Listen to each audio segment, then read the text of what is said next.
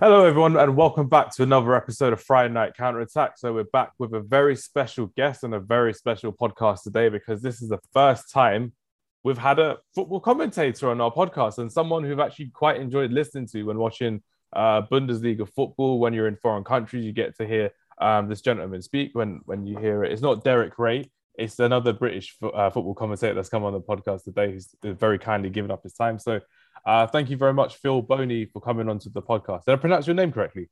Not quite, Hamza. Bonnie. Bonnie. Bonnie. And I like the being introduced as basically not Derek Ray. Yeah, he's the man that Derek Ray.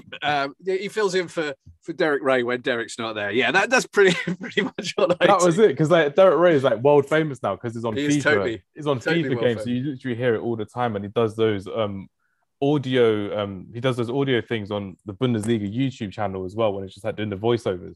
So I'm like, you can't not think of Derek Ray when you're thinking of English Bundesliga football. So I'm like, I need to big you up in a different way now, Phil. So there's no escaping Derek Ray. He's inevitable. It's like Thanos in the Avengers, just there all the time. He's a great guy, great colleague. Do you get to work with him a lot as well? We used to before the pandemic. He used to come over to Europe. I mean, he was one of those typical traveling commentators. You know, he'd be in Spain, he'd be in the UK, he'd be in America, he'd come over to Germany. And we used to often share a glass of the local beer here back in the day. Sadly, that's been off the menu for quite some time. Poor Derek's been stuck in Massachusetts in the US, but he still gets to commentate games via the new modern technological wonders that are available to us. Yeah, just like in foreign studios, and you can do it, but I was commentating in any country in the world as well, and it's incredible how it's gone forward in that respect as well. But first of all, Phil, how's everything going in Germany for you? How are you doing? Is everything okay? Well, so far, touch wood, all healthy. Haven't had anything to do with the nasty virus at all. I've had my 3 jabs in the arm. They did nothing to me other than make me want to buy Microsoft products. No, that's a lie. Imagine Microsoft was like sponsoring the virus as well. Yeah, but no, it's for me. It affects everyone differently. We all know that. I mean, I don't need to brief anybody on how this all works. But with me, my arm just felt like I'd been playing football and someone gave me an elbow in the arm. A couple of days, it was gone all 3 times. So yeah, it's not going away quickly over here in Germany. I suppose what we should talk about is the way it's affected the Bundesliga. We're down to reduced crowds again. And the way that Germany is federally split up, where the counties, if you like, or the states make their own rules. Some have different rules from others. In Bayern, for instance, the Allianz Arena can have 10,000 people, according to the government in this last week or so. But in Cologne, where I'm based, they can only have 750 people in the stadium, which when you think of the stadium is 55,000 capacity, that's well below the level that some of the others around Germany are going to be seeing this coming weekend. It's not even a big contrast in the capacities in the stadium, right? Because like the Allianz is around 70,000 plus around that, and the Cologne stadium around, like you said, 55,000 as well. And that must reverberate all around Germany as well, with the Schalke Stadium. There's some very big stadiums out there, but what, of course, what everybody tends to forget, and a lot of people will say, well, lots of people come in their cars. It's not actually being in the stadium and being outside that, from my understanding, and remember, I'm more to do with football than virology, but from my understanding, it's getting to and from the games. It's like in winter sometimes when the games are cancelled because of snow. It's not because the pitch is under snow or it's frozen. It's because all the steps and all the stairways and all the approaches are all frozen, and accidents to the public is not something that is needed. So very often the security services, the fire brigade, the ambulance, they will say, no, you can't have it because there's too much ice. Yeah, and that happens a lot all around Europe and all around the world as well. So it's just the fact that that's probably just another way of how people are going to have to manage COVID-19 now in different countries as well, because of the cases in the local areas, how they're managing it, if it's continually to grow as well. It's crazy like that as well. Yeah. We've all got our fingers crossed that it'll move from pandemic to endemic, and then we can start seeing some proper numbers of people in the stadium in Germany. I realised that in England it's already slightly further along. Yeah. The endemic is like the episode 6 bit in Star Wars when you got all the Ewoks celebrating and everyone's going around the galaxy. And that is finally over. We're finally free. And I'm just there like, yeah, when are the ghosts of COVID going to pop up like Anakin and Yoda and Obi-Wan? Crazy like that as well.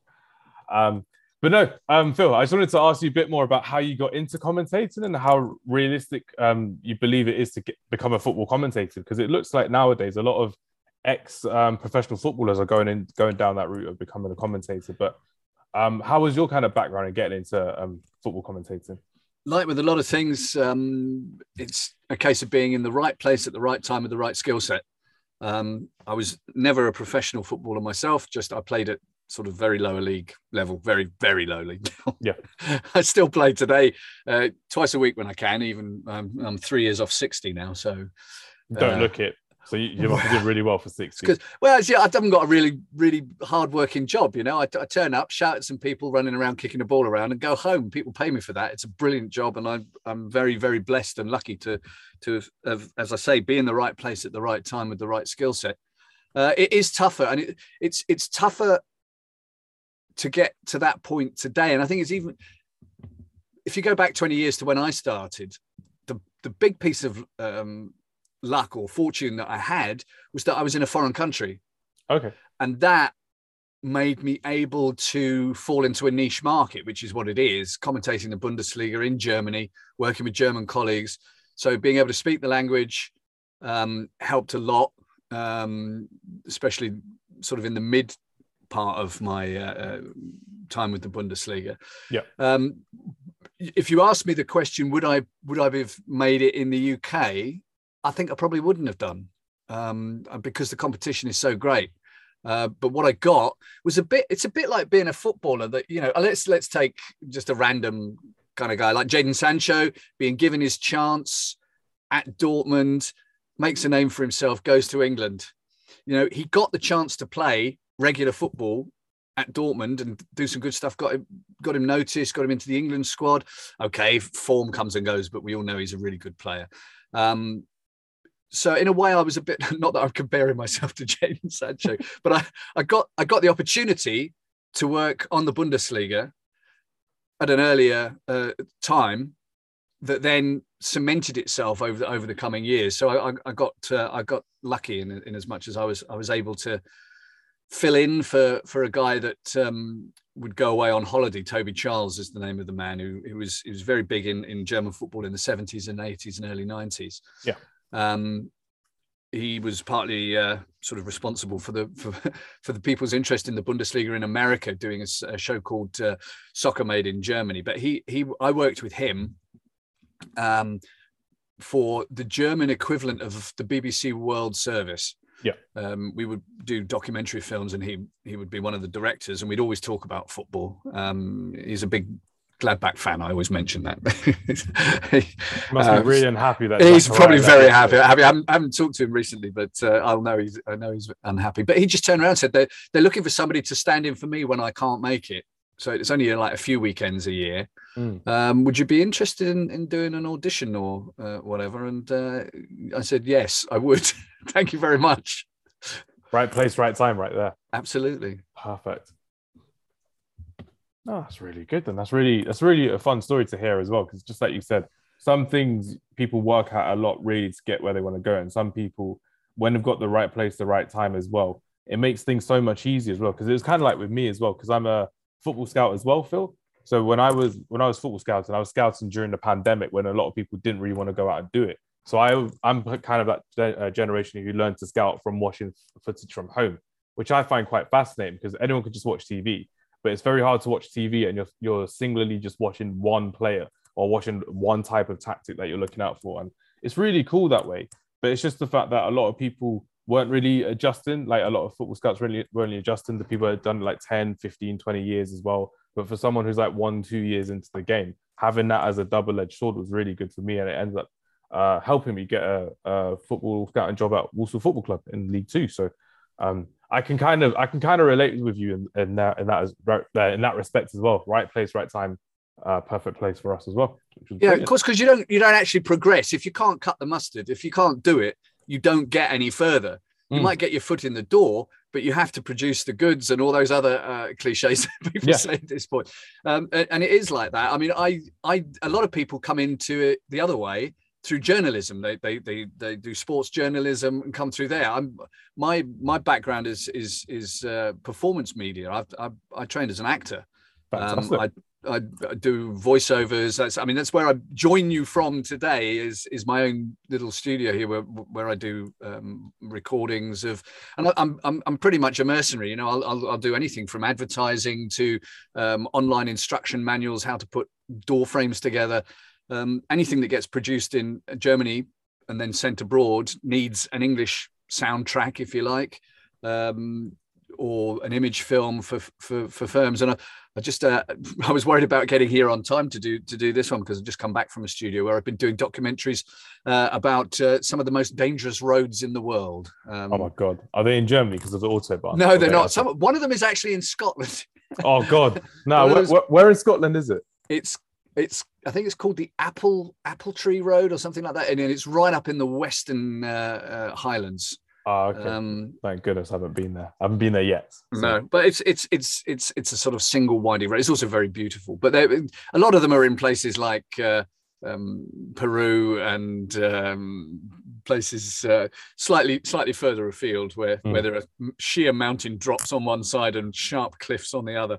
I'm thinking of that Top Gear episode when literally like Jeremy was going past and then that other car these are exactly that sort of thought. Yeah, you know exactly what I'm talking about. So that's what I was doing this morning. And that's kind of like my other job. I work as a voiceover artist, I suppose. Brilliant.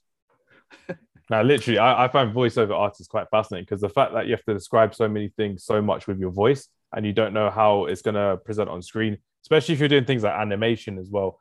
And if you're doing things along the lines of documentaries, you have to try and change your voice in a certain tone to fit the aesthetic of what's actually coming out. Would that be right or not really? Yeah, but basically it's like the football jobs. You just have to read out loud in an interesting manner.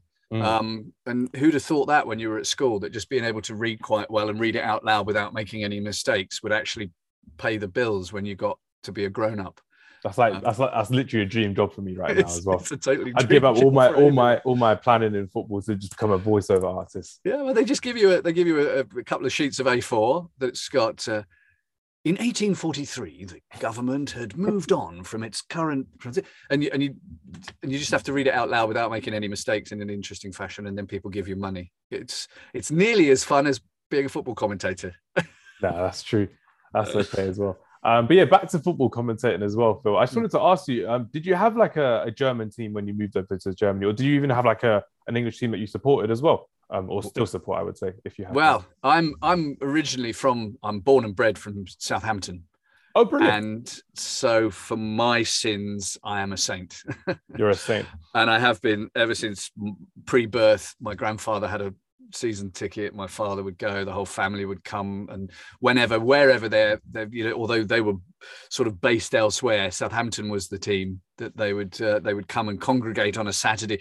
And I remember, here's a little, one of those private stories. I was always, as a kid, so outraged that I was too young to go with all the rest of my cousins, who would all be taken, and they'd all had a little standing sort of stool to stand on so that they could see. I was never taken for the first few years. I hated them all. I so wanted to go. And then, of course, but then you've got that's like with me as well. Sorry to interrupt, but that's like literally me. I told the story a couple of weeks ago on the podcast of how my brother went to a Man United game with my uncle, but he considered me too young to go. So I'm a Man United fan. And then the game that my brother went to with my uncle was Man United beating Arsenal 6-1. And Dwight Yorke scored a hat-trick. And I didn't go to a football game until 2013 at Old Trafford next. So I'm just there like, I can go to any other game, but with my uncle or whatever to Man United, I didn't go for another 12 years. So I'm literally just there like, why couldn't I go as well? And it's like, it really hurts. So parents, take your kids, otherwise they'll hate you for the rest of your life. Life lessons for me as well. Once I hopefully have kids, I'll be like, no, you're coming. Yeah, put the headphones on them so that their ears don't get hurt, and stick them in there. Big hat and everything, they'll be okay. Yeah, But I, like most people, I went with my granddad the first time to see Saints, and then I was hooked. I can't support any other team. They're my team in the Premier League or in England, regardless of what league they're in. No, that's good to hear as well. I'm guessing you still get to follow them occasionally as well. Have you ever been to commentate one of their games? Are you allowed to do that? No, I had to. Oh, I could have ripped the walls down. 3 seasons ago, I live in Cologne, and Cologne came over to Southampton to play a friendly game. Yeah, but I couldn't go because I was on holiday. Oh my days! And Mrs. Bonnie likes me to be there on holiday because she gives up all her sort of Saturdays and Sundays to the football. And I did again have the same chance to commentate Schalke against Southampton. And I couldn't do that either because I was double booked or something. But twice I've had the opportunity, and both times I've blown it. However, I will say I did commentate the last friendly game in Germany between Germany and England. So that was quite a blast. That must have been really fun as well. Literally just looking through all the players that they have as well. But in Southampton, I think, imagine if they were to get into like the Europa Conference League in a couple of years and they play like a German side or a Europa League side as well. I was going to say Europa League, please don't Conference League me. Conference League is like the next logical step as well. It is. But, we'd be happy for it because we're not one of those massively powerful sides at the moment. Yeah. Who knows? New owners. I was going to say the new owners just need to be doing a bit more, bring in some more players as well. It would be quite good to see Southampton in European football as well. It would be good if we had the team to back it. I think they're a hard-working team, the Saints. They try and play attractive football. And, every now and then you get beaten 9-0. But, have you never played football yourself? I've lost 20-0 before. It's just this one's on the Premier League as well. Yeah, okay, you get paid to lose. But, yeah, that's a bit... I don't know. Some people get really hung up about getting smacked by a whole load of goals. But 4-0, 5-0, 6-0, 8-0. The fact you don't get any points is more the problem, I would have thought. If you're down to 10 men and you're playing against an informed Leicester, then you could go, okay, let's not mention it any further. But we did beat Manchester United 1-0 in 1976 in the FA Cup final. That's the best day in my football life ever. Imagine, like literally, you need more memories than that as well. For like, more needs to come about. No. You see, this is the difference. I will remember the feelings and the emotions of that day until I drop dead. Whereas Man United fans, can you remember what the cup result was in 1979, 85? I wasn't born then. Yeah, but this is it. You see, Southampton fans have got that one moment of glory that shines like a bright sun for all of us. Like your light in your studio right now. As you looked up, the light just came down further as well, which is crazy. But no, I just wanted to ask you just your thoughts on Southampton and Ralph Hasenhüttl currently at the moment. How do you kind of find them at the moment for Southampton? Do you reckon they can do anything further going down in the league, or do you reckon they'll just be happy with mid-table this season? Well, I was a bit dismayed to see that we hadn't made any massive signings over the January transfer window. I think it's going to turn into a work in progress, and a lot of it depends on how much the new owner's prepared to invest. I mean, when we'd gone bankrupt and Marcus Liebherr bought Southampton, on paper we were one of the richest teams in the league. Yeah, but not everybody does the Abramovich and comes in and just tips a whole bucket of money over the top of everything, and people are, despite having lots of it, they are still cautious with money. My granddad always used to say, how do you think they keep the money? It's because they don't give it out. That's why they stay rich, is because they don't spend it. Exactly. The rich stay rich by staying rich. And I'm hoping that there will be some movement, possibly not this season. I think we're all right for this season. I think we're not going to be in our perennial relegation fight down there. We've got enough good players, as long as we can hang on to them. I mean, I keep moaning about Liverpool poaching all of our players off us, but you can't blame the players for wanting to play at a higher level or get paid more money. If Sky came in and offered me twice what I'm getting at the Bundesliga, I might seriously think about it. Chance is unlikely. I'm more likely to be signed by Southampton than I am by Sky, but Saints TV needs a new commentator. Oh yeah, no, they got a good guy there. So yeah, I'll have to. It'll be dead man's shoes. I'm afraid he'd have to be fired for something outrageous, like finding him with a Portsmouth shirt or something. Start the scandal, Phil. It needs to be that would be a total scandal. You couldn't continue if you get caught down with a poppy scarf or something. Nah, definitely not. But no, it looks quite good from a Southampton point of view as well. It's like you said, they've had a lot of their players poached over the years as well, going to Liverpool, Man United, respectively, Arsenal even as well. I was talking a couple of weeks ago about Mohamed Salisu, your centre-back who didn't go to the African Cup of Nations with Ghana, but he put in a colossal performance against Manchester City as well. So there's loads of room for progress as well, and there's loads of developments, but there's also the couple of stars that you have in a team that I would say, James Ward-Prowse being one of them, Livramento. That's totally a Southampton thing, though. We this is why the scarring goes so deep when players like Lallana leave us. Okay, we poached him from Bournemouth when he was about 12, but if maybe it's a modern football thing, but if he'd have stayed at Southampton, he would have become a Southampton legend. In the same way that Matt Le Tissier is a legend, will always be a legend. Mick Shannon.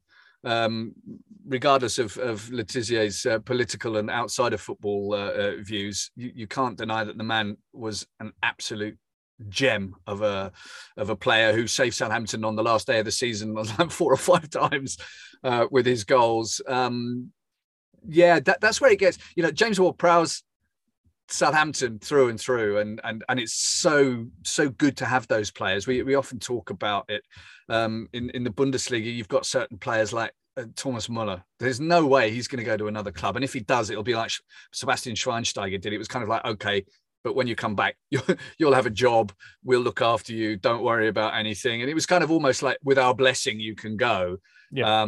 After long term service to Bayern, but that kind of one club loyalty is few and far between. You've got the Ryan Giggses and the Stevie G's and the Matt Le Tissiers, but Ward-Prowse could be another one if he stays. Yeah, I feel like if he was to have left, he would have left already. They've had those bids coming in previously as well, but he's the captain of the team. He really enjoys playing for Southampton, and the fact that he's actually making new ground through Southampton as well, like he got a couple of call-ups with the England side as well, makes it easy and puts them more on the map as well, on the global scale as well, which is brilliant. But yeah, I'm quite happy with the way that Southampton are going, and I think that, like you said, they're a small little team. Ralph Hasenhüttl wants to make them bigger. He plays a good style of football as well. Last season, especially with Che Adams, Danny Ings up front, that was very entertaining. Yeah, see, there's another disappointing one for me. Danny Ings from Winchester. He's a local lad, but what I always find very interesting is especially when we talk, I talk to people just like yourself quite often, is our understanding and what football is to us is not what it is for the professional athletes. They're thinking about their careers, their bodies, what they're going to do after their career, about the family, how that fits in, moves, should I, shouldn't I, what do you want to hang on the wall at the end of your time? And yeah, it's a shame that Danny Ings went because he's a local lad. If it was me, I'd play for Southampton forever. In fact, I still do. When you see me huffing and puffing around the local five-a-side pitches here, it's in a Southampton shirt. Good man. That's what we like to see. And some very old ones too, because I've got them going right back into the 80s. Not all of them still fit because I've matured slightly up front, as it were. But Good terminology right there, Phil. Good terminology right there. They don't have the same kind of attitude to football that those of us that are football mad have. You don't. Every now and then you do find one. Normally you find out because they've done their cruise ship, having a kick around with their mates on Boxing Day, which over here is obviously is time off.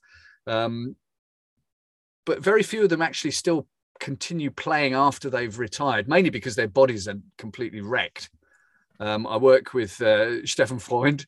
Oh, wow.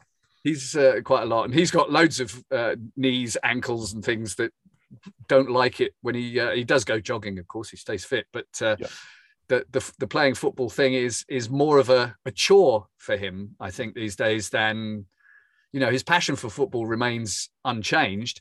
But I do get the feeling that a lot of, maybe it's wrong to single out Stefan there, but some of the other guys that I work with have said, kind of those days are behind me now. Now I'm doing something else, because they do put themselves through a lot of physical pain and commitment to get everything working and keep working for them. It's a big ask.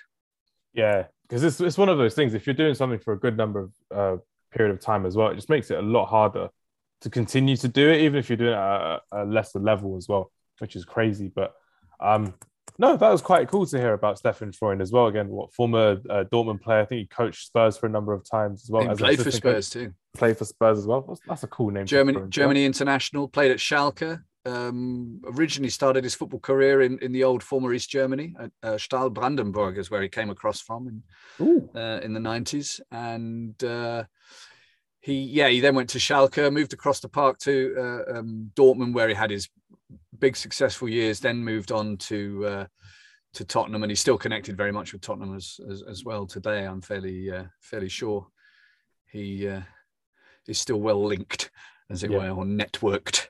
Looked after properly as well, which is good. But yeah, no, thanks for that, Phil. That was a really good time to talk about it as well. But now we're into the main bits of Bundesliga commentary now, Phil. So we're here for the main event of literally Bundesliga commentary. So first of all, Phil, I need to know, I think I asked you this previously as well, but I need to know your top 5 moments as a Bundesliga commentator. Okay. This involves like the stadiums you're in, the crowds that you're in as well. I've got little stories about all of them. You've done your thinking. I'm looking. Well, it's kind of, you're talking about stuff that has left its mark on me. Favorite top 5 commentaries. The first one, or in place 5, in fifth place, was my very first live in the stadium commentary. Yeah, which was back in, I think, 2005 or 6. The German Liga Pokal, which is like the League Cup, but it works on a different way, much different way of doing it than the UK League Cup does. Basically, it was played between 6 teams. The winner of the championship, as I said, the Meister and the DFB Cup winners, plus the next top 4 in the league. And they would play in Dusseldorf, a double header. So really kick off 1:30 and kick off 6:30, one after the other. And then the semi-finals would then be played between the champions and the DFB Cup winners. So whoever won the 2 double headers would then go on to play the, normally it was Bayern and someone else, Bayern and Bremen, let's say. And then that would result in a final that would be played in Leipzig. But my very first in the stadium with a full capacity crowd, nervous as hell, was for the Liga Pokal in Dusseldorf. And so that has a very special moment. I don't particularly remember the commentary as such. Yeah. But that was an important moment in my commentating life. One commentary that was very memorable for me as well was going out to Zagreb. Oh, wow. To commentate Arsenal against Dynamo Zagreb. What year was that? It was about 8 or 9 years ago, I should imagine. It was like the 5th round qualifying. Okay. And the rights for the broadcast in Australia were given to a company who wanted an English commentary line, because a lot of Croatians, they said, had sort of like left Croatia in the early years of the century and don't actually speak much Croatian. So although they could probably get the Croatian broadcast, they couldn't get the English one, et cetera, et cetera, et cetera. So they wanted it in English. So I did that. And that was quite an adventure for me as a commentator, to go out there on my own without speaking a word of Croatian and commentate that. I think it was me and about 100 Arsenal fans who were way off in the corner, plus 40,000 Zagreb fans. And they have one of those open stadiums as well, so they don't really have a particular roof, so it's like a cauldron really as well. It's an absolute cauldron, and of course, because it's Eastern Europe, they've got the fireworks going, the bengalos are all out, and some fantastic crowds, choreography with clapping and pointing, and every corner of the ground knowing exactly what to say, is where one of my most scary moments in football came, because at half time it was still 0-0, and that was the time when Fabregas was playing for Arsenal. And Modric, I think, was still playing for Zagreb at that point. And Eduardo, who broke his leg in a very horrible way for Arsenal later because they bought him afterwards. But and Fabregas went on a mazy run and stuck it in the corner. And I was doing my shouting at the television, sort of, oh my God, what a fantastic goal. Fabregas, all on his own, he's through, he shoots, goal. Absolute quiet in the stadium. Apart from about 100 Arsenal fans down the corner, you could just about hear them go, yeah. And then the 10,000 people in the stand in front of me all turned around and looked up to see who was doing the extreme shouting. Oh, no. And I'm glad I brought 2 pairs of underpants on that trip, I can tell you. It must have felt like a Spectre moment, like in James Bond. Everyone's just looking at James Bond, all just turning towards him. Welcome, James. Oh, my days. That must have been so scary. It was very scary. So that's number 4. I've got goosebumps now as well. If anyone's going to watch this video later, I've got goosebumps literally just hearing that. 10,000 people just turning around looking at you. Yeah, it was, but it really was like that. You could have heard a pin drop. It was, and just me shouting. I think David Pleat was there with the ITV coverage as well, and I can't remember who my opposite number was, but they weren't shouting as loud as I was. So anyway, that's the fourth in fourth position. There's that one. Third position. Wait 1 second before we go to third. Arsenal won that game, I'd imagine. They did, yeah. They scored about 4 or so in the second half and progressed. But they did see Modric and Modric came to and Eduardo. Those 2 players, I think, then came into the into the UK. Then after that, not long after that, they were bought. Eduardo was Brazilian, I think. Anyway, yeah. No, he played for Croatia, but he had that Brazilian heritage. Yeah, he was Brazilian heritage. Yeah. Good spot, that. Well done. The third one was in third place is a kind of funny one because it wasn't really anything I can remember about a commentary. It was an absolutely banging game. It was Wolfsburg against Leverkusen. Good few years ago now, 5 or 6 years. Bas Dost was playing for them, and it ended 5-4. Dost, I think, got 3 or 4 of the goals, and it was one of those games where you just stood up the whole time because there was so much going on. It was a really, really good game, and I wasn't supposed to be commentating it. Hold on. You said Bayer Leverkusen. Was that when Son was playing as well? Yeah, I think Son was in that as well. Yeah, yeah. That was when Son scored a hat-trick. I remember that. And he still lost.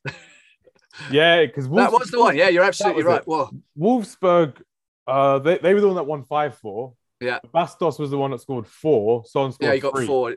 And he just touched the last one in with the outside of his right foot as he ran across the 6-yard box. It was a beautiful goal. But I wasn't even supposed to be there for that one. It happened like less than 24 hours before kickoff. My colleague who was going to commentate, it came down with an abscess in his jaw, in his tooth, and he had to have emergency surgery on his teeth, or he couldn't walk. So they said, "Can you jump in?" I said, "Yeah, sure. Let's go for it." And it was one of the most memorable games that I'd done. Yeah, because at the time as well, I think Kevin De Bruyne was still playing for Wolfsburg as well. Yes, he was. Yeah. Well, you know your stuff, don't you? No, I'm just remembering the year because it was like before De Bruyne and Son moved to England as well. So I'm just there like thinking, that's why it sticks out to me, because no other Leverkusen versus Wolfsburg game would stick in my mind besides that one that you just mentioned at 5-4. So I'm just there like, I'm starting to get worried for my job here right now. Oh no, no one would want me as a commentator. Yeah, I need to do some training for that as well. But no, it's one of those things that you just see on like, on like YouTube Explorer or on your YouTube page where it like just pops up the random videos. 5-4 Bundesliga top 10 games. I'm like, oh, okay, let's watch this again, which is quite cool. An absolute cracker. How was that as a commentator? Did you have any iconic quotes that come back to you when Bas Dost scored or Son scored or anything like that? No, not particularly. Not that one.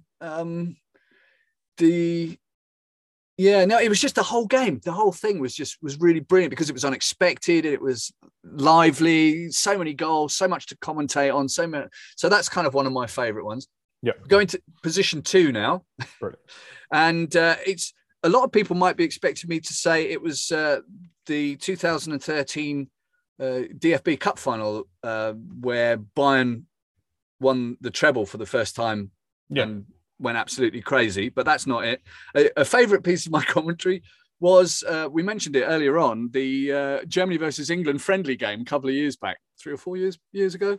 And I've lived in Cologne now for 27 years. And so I'm kind of attached to the city and it's attached to me.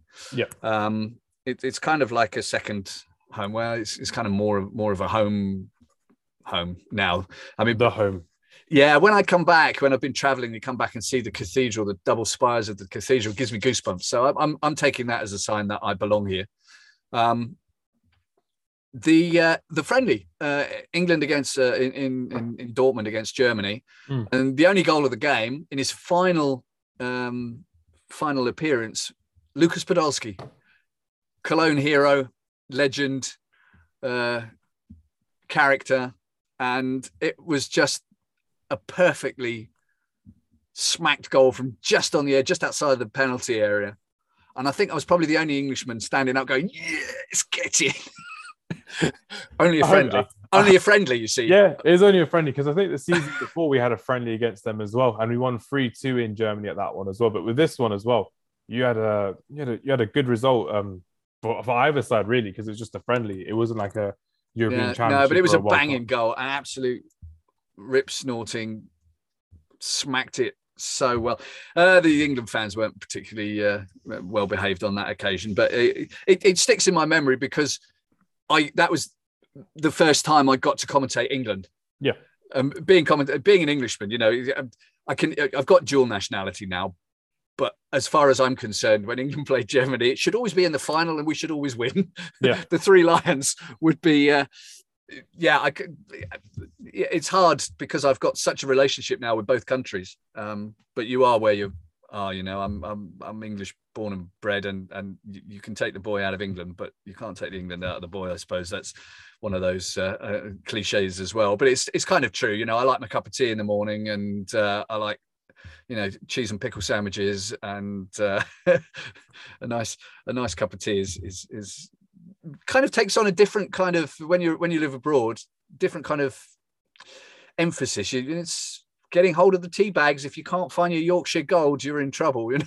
Yeah, you have a certain appreciation for when you're abroad having a proper English breakfast cup of tea as well, which is the one. And you kind of need that as well, because everyone's like, coffee, cappuccino, latte. I was like, no, I just want an English breakfast tea, please and thank you.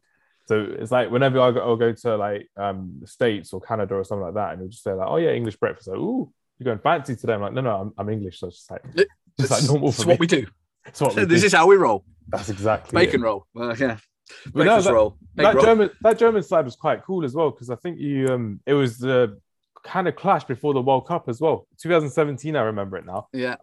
It was the year before the World Cup came in, and it was around when Southgate had just come in as well. So that England team wasn't the best. It didn't have that amazing talent. I think Jake Livermore and Michael Keane started that game. No disrespect, but they're like nowhere near England quality, even around that time as well. So it's quite odd to see that type of caliber of play that we had playing against Germany as well. But you can imagine what goes on being an English football man here in Germany when England do play Germany. The emails, the phone calls just never stop. People, especially because I speak German as well, so I can give interviews and do stuff in German. It's always very entertaining, but I've suffered for years and years and years under the the lack of ability to take penalties, and every time we'd get beaten by Germany, and of course Stefan Freund was part of that 1996 squad that won the Euros that year. 2001. England 5, Germany 1. I still have a T-shirt with that on, which every now and then, when I get really riled up, I wear out just to annoy people. Were you wearing that the day when England beat Germany last year as well in the Euros at Wembley? I was wearing. I can't show you. Can I show you? I can show you. Hang on. I might have to. Might just take a second to find it. But we go back to the summer. Because were you in Germany for that? Or were you I was just about to go off on holiday, actually, funnily enough. Not to England, was it? No. France. I like going down to the south of France. Nice. I had. I bet you won't be able to find it now. This is embarrassing. It's okay. So many pictures, and most of them are pictures of football grounds or on the way to a football ground. Or hang on a second. Here we are. I don't know if you can see me with my friend here. Yeah, England 5, Germany 1 shirt. It's the England 5. It's an original. I had it at the time. But yeah, so there you go. You got it. My friend and colleague Nicky Ross was with me for that one. He insisted that I come to a local pub. I was the only one wearing an English. No, it's not true. There was possibly one other guy, but he was a German, wearing the England shirt. But yeah, when it comes to football, I'm not one of those sort of totally anti. In as much as derbies, derbies should be had in the top flight. I want Southampton to beat Portsmouth every time, but I want them to beat them in the Premier League. I don't want us to be meeting in the Conference or League Two or whatever. And it's the same with England and Germany. It needs to be. It nearly always is a top game when the two of them meet. And having predicted our win at 2-0, I was feeling smug as hell over the summer. But we should move on to my number one moment of football commentary. Let's have it. Number one moment of football commentary. In any performers or football commentator's life, you always worry that you're not going to hit something, or if you do, and this is my big worry. Just like with some people are on the pitch, they think it's all over. It is now. I think I might have had my biggest moment in football commentary that I'm ever likely to get already. You live in hope, but for me, the 5 goals for Robert Lewandowski in 9 minutes is kind of, if you look on the Twitterverse, that's kind of what I'm known for mainly is that particular piece of commentary. I'm not a commentator who prepares lines. I try and make sure that I've got all the facts at my fingertips. Sometimes I get them wrong, but I always think it feels forced if you read something out.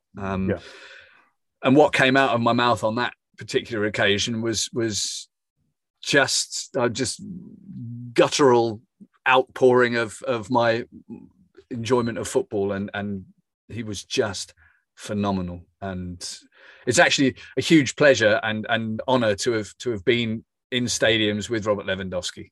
He's an incredible striker. Lots of people will say, yeah, but it's only the Bundesliga. But at the same time, it's year after year, and the quality is without doubt. 100% agree. And I think that that video just goes around every now and then when you just see it. Like on this time last year, or on this time in 2015 or 16, whenever it happened, Robert Lewandowski scored 5 goals in 9 minutes. And I'll just hear your commentary on some of these audios and just they're like, that's so cool. Every time Bayern play Wolfsburg, that is trotted out. There are people that cut all the videos and things together at the studios where I work, where as soon as you hear that coming out of one of the editing rooms, you feel them shy away. Oh God, I can't hear that again. It's me again. Someone's edited me. Yeah, it's him. Oh, my days. But no, that must have been one of the best experiences, because you were in the ground for that one as well, weren't you? Were you? No? Yeah. Oh, that was an off-tube one. Oh, okay, that's not too bad then. I was standing the whole time. It's one of those things, as commentators, like footballers, you have good days, you have bad days. Some days, everything like Lewandowski, everything he touched went in. Yeah. And for me as a commentator, I just kind of was in the groove with him or I think I was. Some days you're just completely disconnected and it's really boring, and there's a bit of midfield header tennis, and you think, didn't he play for Middlesbrough at one point or somewhere? And you look down and then you hear the crowd go berserk and the ball's flown into the top corner from 35 yards, and you go, oh, and Schalke have scored. Oh, we missed it.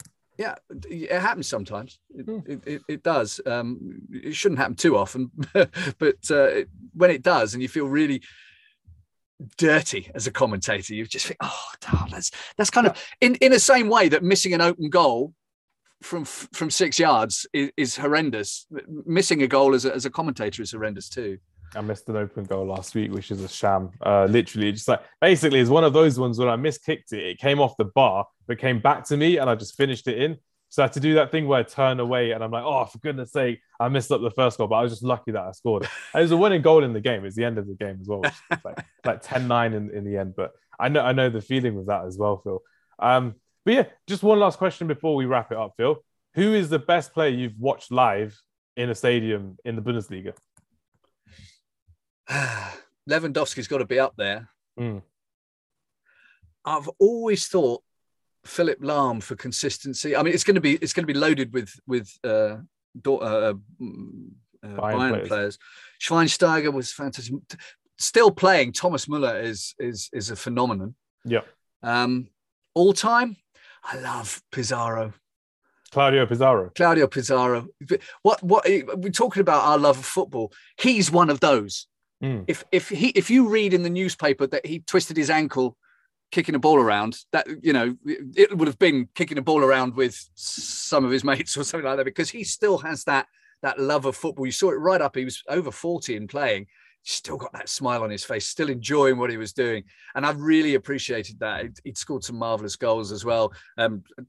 Some of my commentary on I think he scored one of those really nice back heel flicks against Hamburg at one point, and that's got my commentary all over it. And he's one of my favourites. He's one of the best. Another like Lewandowski, a striker par excellence. I always feel it a kind of unfair to compare people from different eras. So if you go back 20 years, there's a whole load of different people that maybe you compare them with today. Like I saw Mesut Ozil's first game when he was about 16 in that Liga Pokal for Schalke. It was in the same year, I think, that Mario Gomez made his debut as well. And you could see by looking at both of them that they were head and shoulders above everyone else. You just look, and you're a scout, so you know what I'm talking about here. You look at their composure on the pitch, how they handle themselves, their relationship with the ball and where everyone else is. And you know that you're looking at somebody special, their touch, their feel for the ball. So yeah, it's a little like that. No, it's all good. I asked for one, and you gave me like 5 or 6. That's even better than what I hoped for as well. Mentioned Lewandowski, Lahm, who I love, Schweinsteiger, Pizarro, Claudio Pizarro, one of the most fun players to watch on a football pitch in Bundesliga history for me. And Mesut Ozil as well, someone who's just a proper joy to watch. Is not for everyone, but I quite enjoyed watching Mesut Ozil when he's playing for Arsenal and for Werder Bremen. And I'm a big Bundesliga man, so I always find it a real shame when players leave the Bundesliga. I think, I'm hand on heart, Jadon Sancho leaving really was. I'm not sure. I'm still not sure that's the right move for him. I mean, I understand, but maybe I'm just looking at it. It's maybe not the right move for me because I wanted to commentate on him here every weekend or every other weekend, whenever. Yeah, but it must be such a joy, like players like that who can just take on a player or a nutmeg a player or a skill pass player with goals and assists and everything like that. Players today that are really impressive, and I find absolutely. I'm a huge, massive, enormous Jude Bellingham fan. I think he's really, really talented. Really, really. I mean, he's playing at 18. Like some players don't ever get to play at 25, 28 when they're at their peak, he's starting at that level. So if he avoids injury and continues to develop, massive. He just needs to, he's only 18. Well, 18, is he not 19 yet? But he needs to mature slightly. Needs to keep his mouth shut when we're talking about referees that give decisions that go against him. That's hilarious. That bit. Despite that bit was against. That was just so funny because I think he got banned or something after that as well. Yeah, he's serving. He got fined. Yeah, quite a small chunk of change. But people, footballers, we're all of us. We're only people. We've got our opinions. As I said when we were talking before we started recording, you don't always have to find other people's opinions correct or right, but you have got to let people have their opinions. And everyone's got one at the end of the day.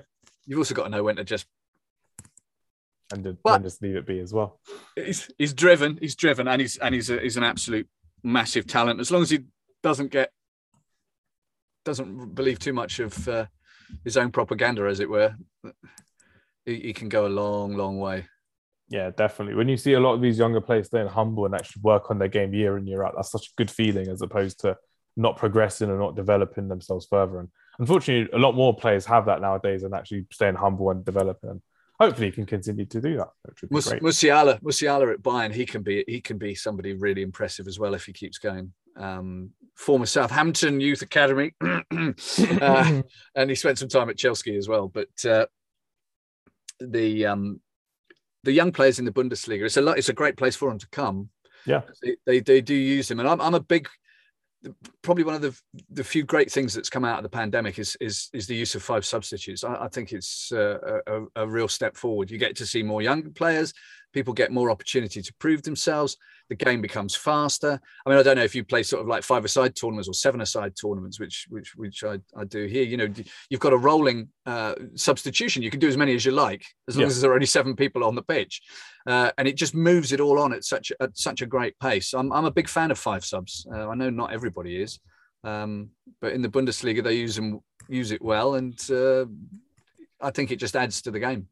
Yeah, definitely. And it's so fun when younger players get a chance as well. Because I remember for Bayern Leverkusen, when Kai Havertz left, you had Florian Wirtz coming in and just like an instant replacement straight away. You had Diaby getting a couple more games as well. Yeah, Diaby is a very good player, really fast. I like Diaby.